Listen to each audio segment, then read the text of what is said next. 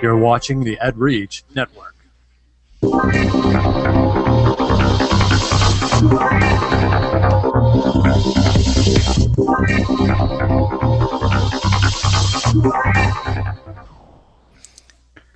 This is Ed Gamer. Don't blame the games. The benefits of gaming. This is Ed Gamer for Thursday, December 20th, 2012. Ed Gamer is part of the EdReach Network, edreach.us, giving education a voice. A big voice. Lucas, you want to chime in on that one? Yeah, it's a real big voice. It's huge. Real big, huge. This show is dedicated to education gaming on any platform. We will give you the education angle on any type of games, ranging from tabletops to MMOs. We will discuss how these games impact student learning and how they can be used effectively within the classroom. I'm Zach. And I'm Jerry. And our two guests. I'm Joel Levin. I teach computers at a private school in New York City. Some people also call me the Minecraft teacher for reasons. What would those be? Well, I teach Minecraft, and I teach with Minecraft, and no. Hey, Lucas? Yeah. I'm Lucas Gillespie. I'm the Instructional Technology Coordinator for Pender County Schools in southeastern North Carolina, and the founder of the World of Warcraft in School project, and I play a lot of games with students, too. And Jerry? My name is Jerry James. I'm a visual arts teacher in Schaumburg, Illinois. And my name is Zach Gilbert. I'm your host. I'm a 6th grade social studies language arts teacher from Normal, Illinois. And this is kind of different for us. Jerry, I think we've done maybe one or two live broadcasts. I know, this is exciting. You can see bright, smiling faces. Yeah, bright, smiling, and I can't edit, so this is live. This is live. This is scary. So as you can tell from the topic, it's kind of a tough one, and of course, if you know Jerry and I, we like to laugh, and this is kind of you can't really laugh at something like this. In the last week, we've had a horrible incident in Connecticut, and of course, when there's violence, we have video games as part of the blame. And I guess we'll just throw it right out there. Is there a violent games problem in the United States?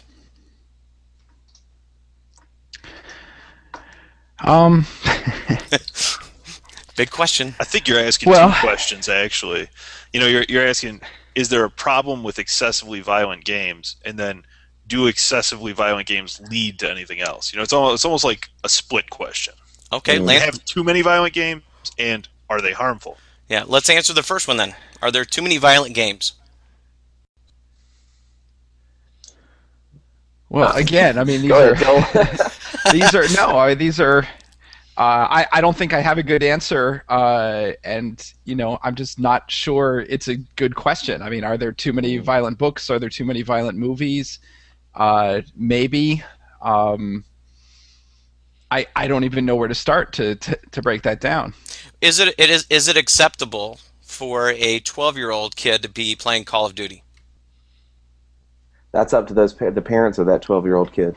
Yeah. And it's definitely something that they should decide and have input on, and knowing whether their child is in of an age where they feel that's appropriate. And clearly, as a mature rated game, I mean, we have a rating system out there for a reason, and there's all kinds of good resources out there for parents to go and do research on games and find out what the content is and what kind of things are going on in those games. But that's an individual parenting decision. Will my children play Call of Duty at age 12? Probably not. No, and I guess do we feel that there are a lot of kids out there, whether it's books, movies, games, whatever it is, are they getting involved in this violence at a young age? Is it too young? Well, I agree with Lucas. It's a parenting decision, and it also depends on the kid. There's some 12-year-old kids that probably, there's no problem with them playing Call of Duty in a way, as long as it's not excessively and it's not taking over their lives and it's not impacting other responsibilities of theirs. And it also matters how involved the parents are. That the same 12-year-old kid that there's probably nothing wrong with them playing Call of Duty. It's probably okay for them to see R-rated movies as well, but you wouldn't send them to the theater alone to see an R-rated movie. You know, a parent might take them to that movie and sit there with them and be able to answer questions on the car ride home. You know, so you wouldn't necessarily want to send them to a public server to play Call of Duty without it. I mean, I am a huge fan of telling all parents that they should be playing games with their kids. Yeah, bingo, Joel, you hit it right on the head, and that's exactly my thing. Is to parents, you really can't turn a blind eye to this stuff, and so many parents, just like, because we're so busy, and we allow the video games to be the babysitters, and that's unacceptable. And in fact, like you said, we've got to get parents sitting and playing alongside their kids and experiencing these things and deciding whether or not that's appropriate, or using that to foster good conversation about violence or the content that's in the media. I'll step out there. I'll say that there is a problem. And you know, I teach 6th grade, my wife teaches 1st grade. Kids will come in to my wife's 1st grade class and say that they watched something like Saw, or they, you know, saw the newest Twilight film. I mean, there is a huge problem with, whether you want to call it lack of parenting, you know, yes, violent video games, you know, freedom of speech, whatever you want to call it, you know, should be allowed. But we have a huge disconnect with parents not being involved and those kids being involved in those violent games. And whether or not that causes something down the road, we'll get into that. But there is a problem. There's a big problem. That's right. And, you know, is it fair to say the games themselves are the problem? Well, you know, it's an easy out to say if those games didn't exist, then kids wouldn't be having problems with games. But I think probably everybody in this hangout and most people listening know that that's not a fair assessment. Didn't you guys use BB guns? I mean, I used BB guns. We used firecrackers. Yeah. We played cops and robbers. I mean, you know, there was different types of violence, but we did those as boys. Yeah. I remember melting a few Lego men, you know, and you know, that was a form of violence. And I like to think I turned out okay. I mean, no, clearly you know, there's very little good that's going to come of you know, that same 12-year-old boy being sent off to his own room to play Call of Duty for 12 hours on end without any parental involvement or anyone checking in, or but you know, does that make the kid more violent? That's the big question. That's I think what we're here to talk about. And there's a lot of research that says no, but you know, as parents, as teachers, I think we can all agree that we're really uncomfortable with that, and we're worried about that, and we're concerned when we see that. So you know, it's interesting. The interesting conversation for me is sort of what is our role as educators when we see something like this going on? Where do we step in? How do we get involved? What's appropriate? And is it going to even do any good? I don't know. Jerry, thoughts? You know, I guess it comes back to me. I wonder why, and you guys can chime in here. Why do you think media is the low-hanging fruit for when these things happen? You know, why is it always media that comes first? It seems like I think I know the number 2 thing that gets blamed behind media. What do you guys think it is? You know, after one of these events, like, who do you think they go after the media? I mean, who has the most impact besides media on these kids? I guess yeah. I mean, don't they always interview the parents? Like, yeah. Parents are number 2. So which of those 2 things do you think has more control, media or parents? The parents have the most potential for influence, I think. Well, I mean, so why go after the media? You know, I think it's sexier. I think it sells newspapers. I think it gets people to tune in to the news channels.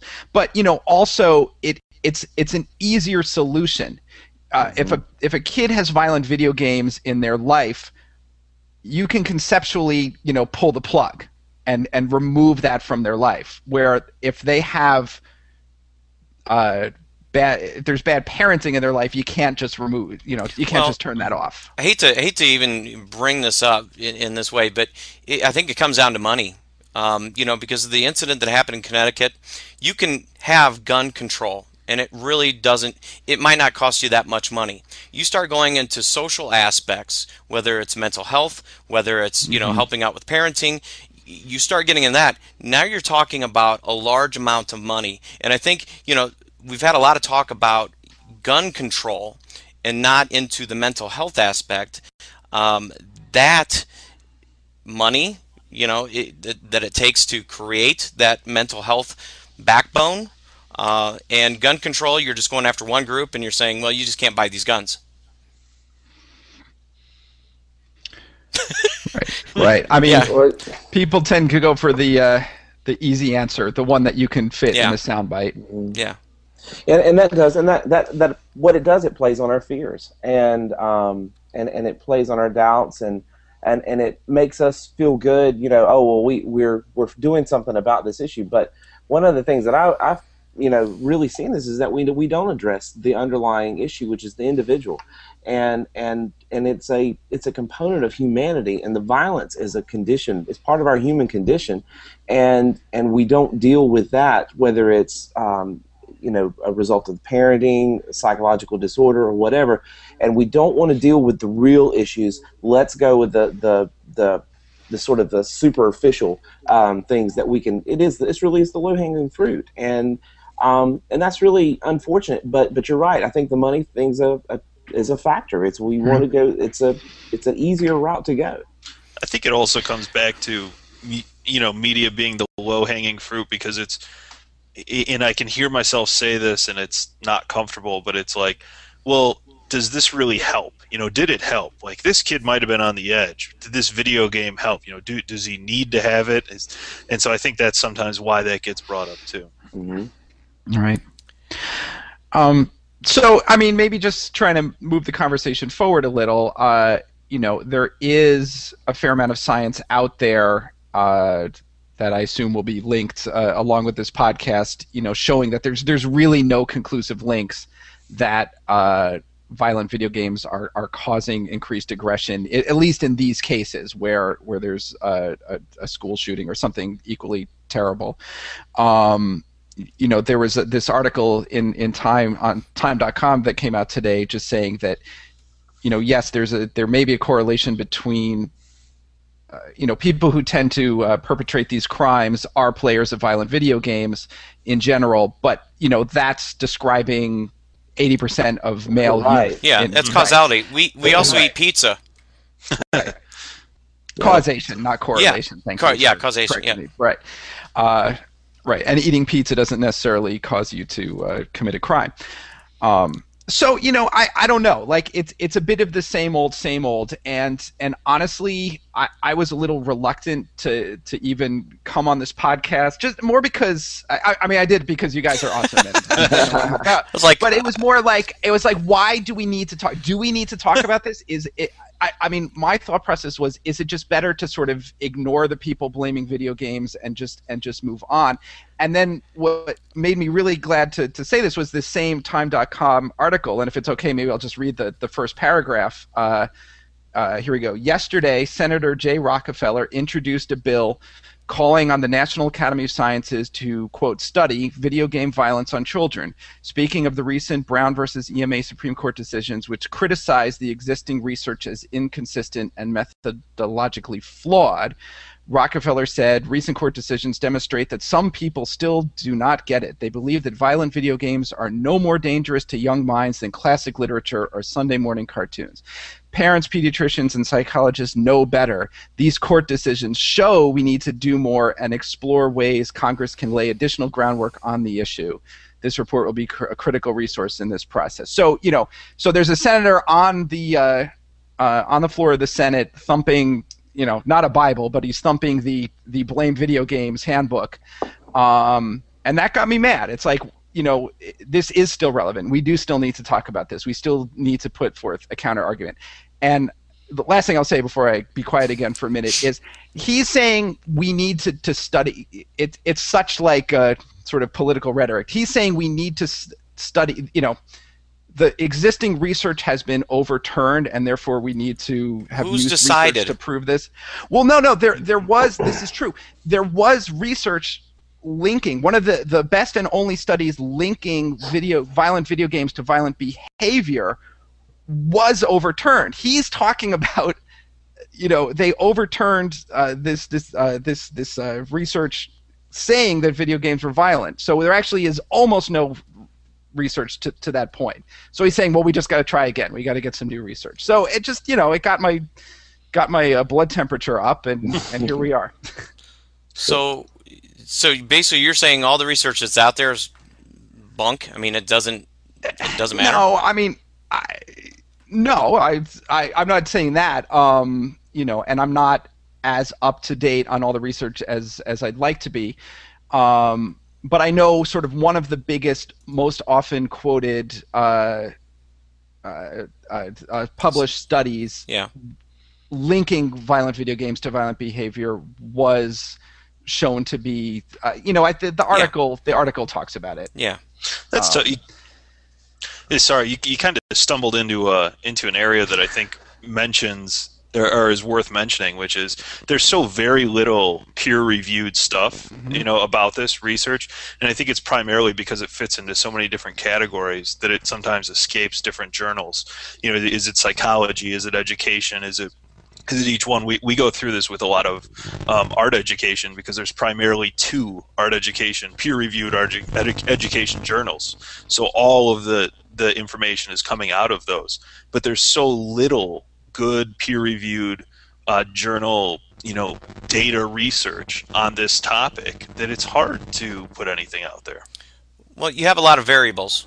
We've even talked about it. There's some kids that it doesn't bother. There's some kids that it does bother. You have parents involved. You have parents that are not involved. I guess you could look at a wide variety of kids, and I'm guessing that it's going to have, a bigger impact maybe on certain groups, and we've kind of seen that. I mean, is there something to be said that those that might have some, mental histories, issues in that area, that there could be a link between violent video games and their mental capacity?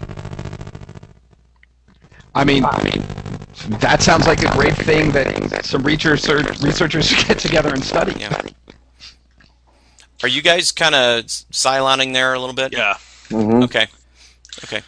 Seems quick. I think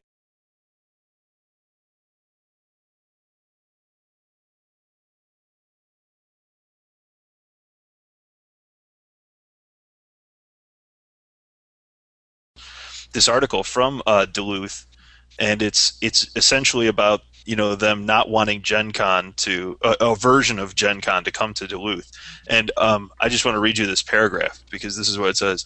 A study. So okay, here we are back at a study. A study done by Craig Anderson and published in Glenn Sparks' book. Okay, so we have a clear bias already because it's one person's book. Media Effects found the, quote, exposure to violent video games is casually linked to increased aggressive behavior, increases in aggressive thoughts and feelings, higher levels of psychological arousal, and less helping behavior. We're not playing Pong or Pac-Man anymore. Instead, we're playing the most popular cutting-edge video games like Demon Souls, Dark Souls, Prepare to Die, and the long-anticipated Soul Sacrifice. And it goes on. Never heard of this. Never heard of this game. any of these. And then it says, as Lieutenant Colonel Dave Grossman studies prove, that's a big word. No. Prove. Quote, video games that require the player to shoot a gun and react reflexively with the shooting responses are teaching an entire generation of children to associate shooting with pleasure.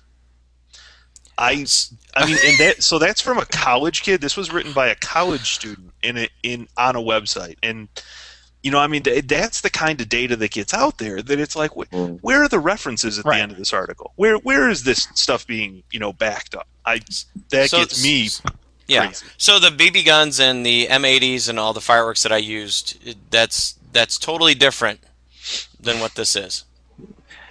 Now let's stop for a moment and actually apply just a little real world common sense to this. We're all educators and we all have access to kids, right? So let's go ask them. How many of them do survey? How many of you play Call of Duty? How many of you play this? Now, how many of you think that it is okay to go and actually do this to someone you know or someone you don't know, for that matter? Is this violence okay? Is it appropriate? And then ask them. I mean, if you depending on your class of kids, ask them what they believe about this link to violence and these kinds of shootings and this violence in society. I suspect that the majority of your students are going to say, no, that's not okay. And it's because that when we're playing games, we're in that, what psychologists call that magic circle. It's the same thing when we were, before video games. You played with your BB guns, or you played Cowboys and Indians, or Army, or War, or whatever. You're play fighting. You're experiencing. You're acting out violence in a safe way that actually is not violent. And to say, and I think if you go and ask your kids these things, you'll see that they have an understanding that no, this is not appropriate in the real world. And they can separate that. Now, if a child can't separate the game world from the real world, yeah, they probably shouldn't be playing. And that's something that people should identify early on in the child's development, that there's some reality issues here. And don't you think that, throughout the years of our teaching, that we probably could say that there were a few kids that kind of fit that category? Sure. I have kids that I taught in the years that I'm like, maybe you should not play that particular game. And I guess the frustration with me is that I'm just making a generalization, that those students do not have the parent involvement, that the parents don't know that they're playing these games, or they might be enjoying the games with the kids too, and there might not be much difference between the kids and the parents. Yeah, generally, though, in my experiences, in the time that I was in the classroom, it is a complete and total disconnect between the child and the parent. Yes. And if you look at this, I mean, you go back and look, and there were relational issues. There's relationship issues in the people that are committing these crimes that are causing the problem. It's not the games. The games are there, but so is pizza. Just like we mentioned, Right. It's that these people are struggling to have relationships. Either nobody's paying attention to them, listening to them, or whatever. And that's actually where I find that games are actually a positive thing, because I can use those games to make a point of connection between students that I could not reach otherwise. I'm sorry, but as a science teacher, I know that not endoplasmic reticulum and mitosis don't appeal to every child out there. But if I talk about games, I can usually hit and make a point of connection with some, and especially some that I couldn't get to communicate with me otherwise. Yeah, I mean, if we're talking about personal experience with our own students, there are a handful of kids that I can point to and identify as having an unhealthy relationship with gaming, and yes, I usually see a failure somewhere along the line on the parents. I'm not dumping all of the blame on the parents. No. There's obviously many, many factors, but that's a usual link. But, I can think of, that's like, 4 kids in my 10 years of teaching. But I can think of many, many examples of the positive power of gaming, or connections that kids have made with real human beings through gaming, or just achievements that these kids have made. I had a kid write in his college essay about things he was doing in his Minecraft club, and he got into college, and he came up to me and he thanked me. You can't discount that. Are we, even if some study did came out that just pointed a damning finger at violent video games, there still would be this cost benefit analysis. You can't just throw out the video game because it may increase violent tendencies if it's also having a really positive effect on children. And I think we're all in this boat, but I think we've found ways to use games as a positive. Whether Joel, you use Minecraft, Jerry has his after-school game club. Lucas, you have World of Warcraft, which some could say would be teetering on the edge, but I don't think we think that. And we've used those games. This week I've been playing Civilization. So we've seen those positives. We've been able to show those positives to the kids, but I've also been communicating these to the parents. Here's something that they can play that is fun, that is educational, and it could be a positive for your child. Do you think we have a role to play in helping that out? Absolutely. I mean, you look at what we're doing, though, and you hit again, we're back to the crux. It's about relationships. And here in this situation, each of us as an educator are building a relationship with our kids through gaming. And so we're seeing all these positives because we're interacting with our kids. But it doesn't have to be gaming. It could be through art or through literature or whatever it is. It's the point that we are investing in kids. And you wonder sometimes with these people who are doing these violent crimes, who invested in their lives. And you're right, this is an issue. The media stuff is a low-hanging fruit. We're not getting to the real point of the issue here, and it's about people and about our relationships with each other. Yeah. And go ahead, Joel. Oh, I was just going to say, there's also there's another scenario where a parent is very involved and is loving, but they're just not gamers and they just don't understand games, and they might not be setting the best boundaries or the best examples for their kids and how they're playing games, or they go in the opposite route and they don't understand games, so they're afraid of them, so they just don't allow their kids to play them. I don't think either of those are really good scenarios. So again, it's another really good reason to have games in schools, because then what the children receive as a benefit is they get to have a positive role model. They get to see an adult in their life that has a healthy relationship with games, that thinks about them critically, that views them as an art form, that can have an honest conversation about being the difference between being obsessed with a game and playing it obsessively. If a kid doesn't have that kind of role model in their life, they have no one to emulate. And I think we all know that kids do emulate what they see in the world around them. And do you guys have kids asking you, hey, Mr. Gilbert, do you play Call of Duty? What do you say to kids like that?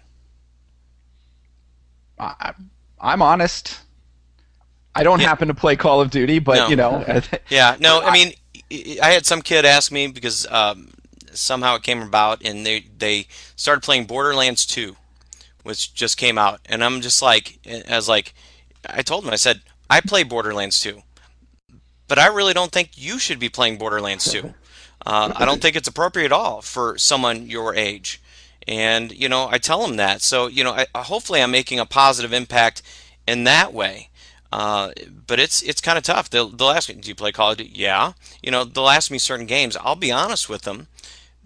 But I also tell them that I honestly do not think you should be playing those games. Right.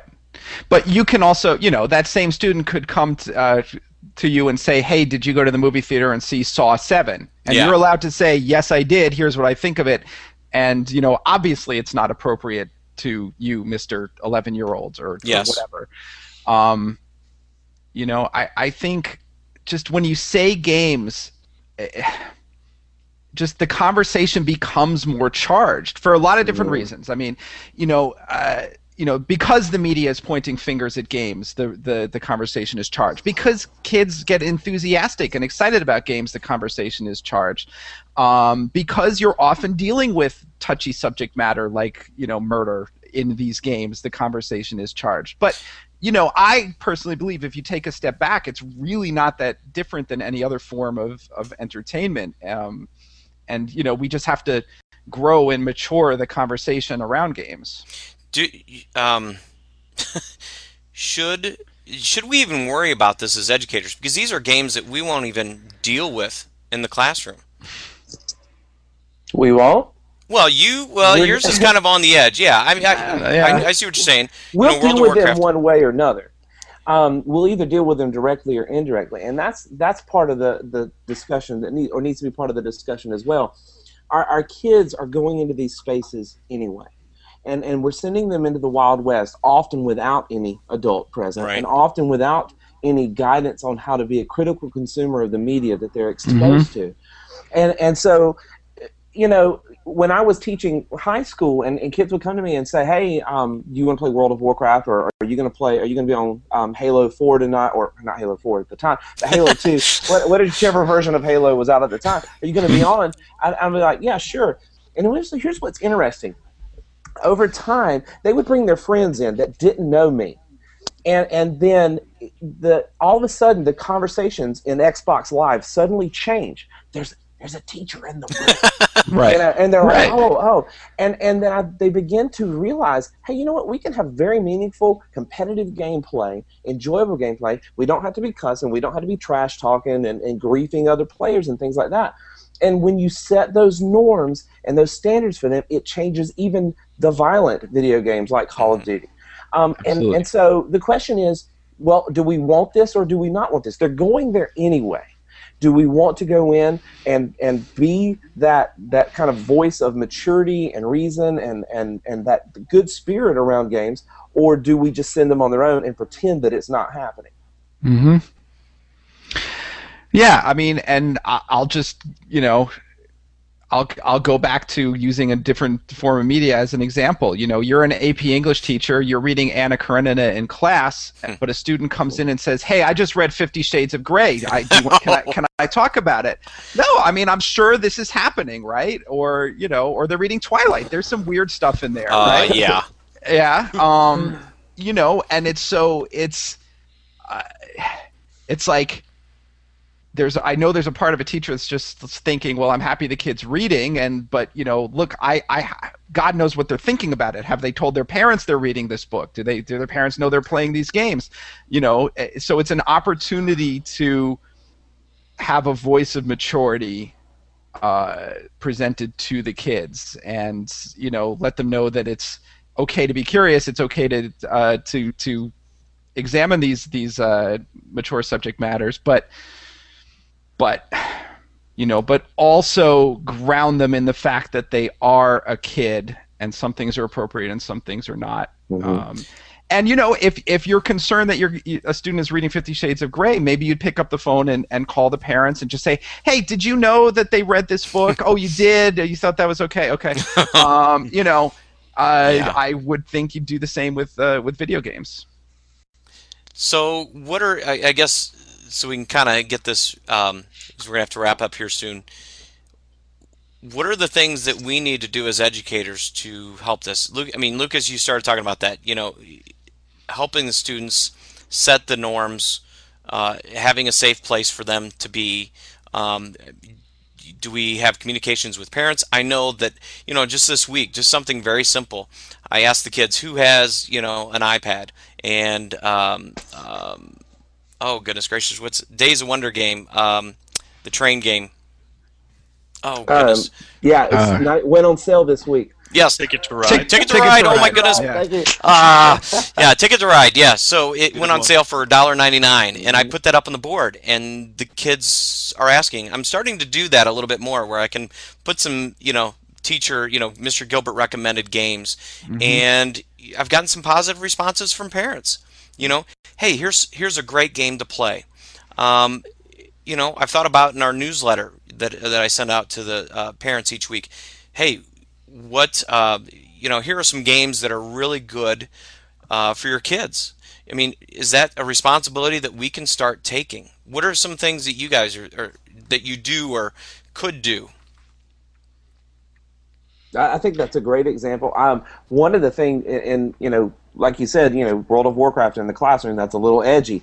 Well, one of the things that we've always made it a point to do is communicate with our parents in these programs, whether it's our Minecraft programs, whether it's World of Warcraft, the Saga class that we're doing.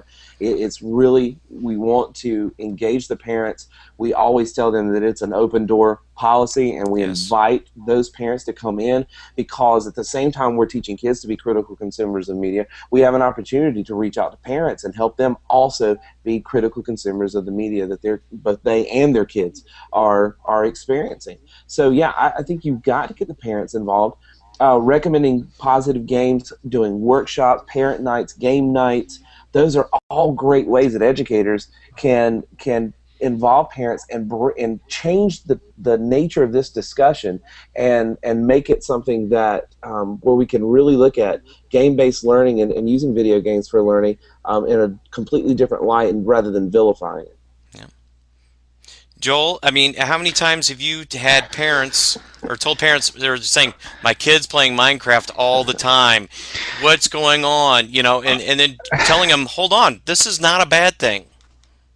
Yeah, I have that conversation a lot, but you know, I don't always say this is not a bad thing. I mean, I'll ask them, "Are you worried? I mean, are they ignoring other responsibilities? You know, use your parenting instinct." Yeah. But you know, it's a more interesting conversation when they ask me, you know, why is this a good thing? And I can talk a lot about what I think their kids are probably getting out of it. And you know, I'll often, you know, if they're at school, kind of invite them into the classroom and say, look at what your kid made. You know, this is the complex creation. A lot of, you know, you may not understand it looking at it, or, you know, I'll email them a screenshot and say, you know, you may not understand what you're looking at, but let me step you through some of the thought processes that your kid went through. Or let me talk about the progression of skills that they had to learn and teach themselves, or that I helped them with to get to this point. And you know, that to me, that's teaching. It's very often about the process. You know, teaching a kid, this is how you acquire new skills and then utilize those skills and have an achievement that you can show to other people. You know, that is a generalized form of learning. So, yeah. Hey, Jerry. Yeah. I'm really, because you started that game club after school and have really reached a lot of different kids. You know, have you had parents show up? Have you had parents ask about getting involved? We haven't had any parents show up. We have several special education students in that club that spend a lot of time working on social skills, and we have their TAs come quite a bit, which has been a voluntary process too, not just like they're required to be in the room with them, but like teaching assistants have been coming in to see the things that have been happening, and I think that's the first step to that. You know, I think if I take anything from all of this, from what we've, you know, come together and talked about tonight, it's we just need to create a culture. You know, that's kind of Joel what you're saying, and Lucas what you're saying is we need to create a culture that values games as entertainment and learning. You know, and it just, and they have to be critical consumers, like you said, Lucas. That's, you know, that's what we're doing in our schools. But I think until we can get a lot of people past that misconception that games are only, you know, I mean the name itself, games, that they're only entertainment. You know, that's the hurdle right now. Okay. Well, yeah. I mean, I'll dovetail on that. The comic book industry managed to like come up with a new phrase. They repackaged the graphic novel as the graphic novel, and suddenly it's not a comic book anymore. Yeah. You know, I wonder if we need that for games. I agree. Chocolate covered broccoli? Yeah. No, sorry. No. Sorry. Bad one. Okay, so any last comments there, guys? I think this is great. I think it was a good talk. Yeah, I mean, you know, last comment from me, this goes for parents, this goes for teachers. What we keep coming back to is be involved. Watch your kids play games, or even better, play with them, but at least watch your kids play games. I guarantee you will learn more about who they are, their character, the type of person they're going to grow up to be by watching your kids play game. And, you know, let's come back to the topic of violent games. If you are watching your kid play violent games and they're cackling, you know, killing a defenseless bystander over and over and over again in the game, maybe that is a warning sign. Yeah. Maybe this kid is developing an unhealthy relationship with this type of game. Maybe there's some deeper issues. But for, you know, 99% of kids, playing games with your kids, watching your kids play games is going to be a positive experience. You'll be able to be closer to them and help them. Yeah, I concur. I think again, I'll come back to the point about building relationships and investing in in your children if you're a parent, and in your students if you're a teacher. And I think, regardless of this conversation of games, you can tell where those healthy relationships exist and where they don't exist. I'm going to also piggyback off of Joel and say, please, please, please, actually spend time watching your kids playing games and ask them about what they're doing and why they're doing it, and be amazed at the depth of knowledge that they have about the game worlds that they're exploring and participating in. And if that doesn't tell you something about learning and how the brain works and the benefits or the potential benefits of it, then I don't know what will. We really need to pay attention to this, and I'm going to spin it in a positive way. We need kids to play these games, and we need to really jump into that head first, and because there's a lot of positive things that are happening in that space. Well, thank you, Jerry, Joel, Lucas, and thank you for listening to this EdGamer special. Please follow us on edreach.us and also follow all the great podcasts and blog posts on the EdReach Network. Take care. Thank you. Thanks.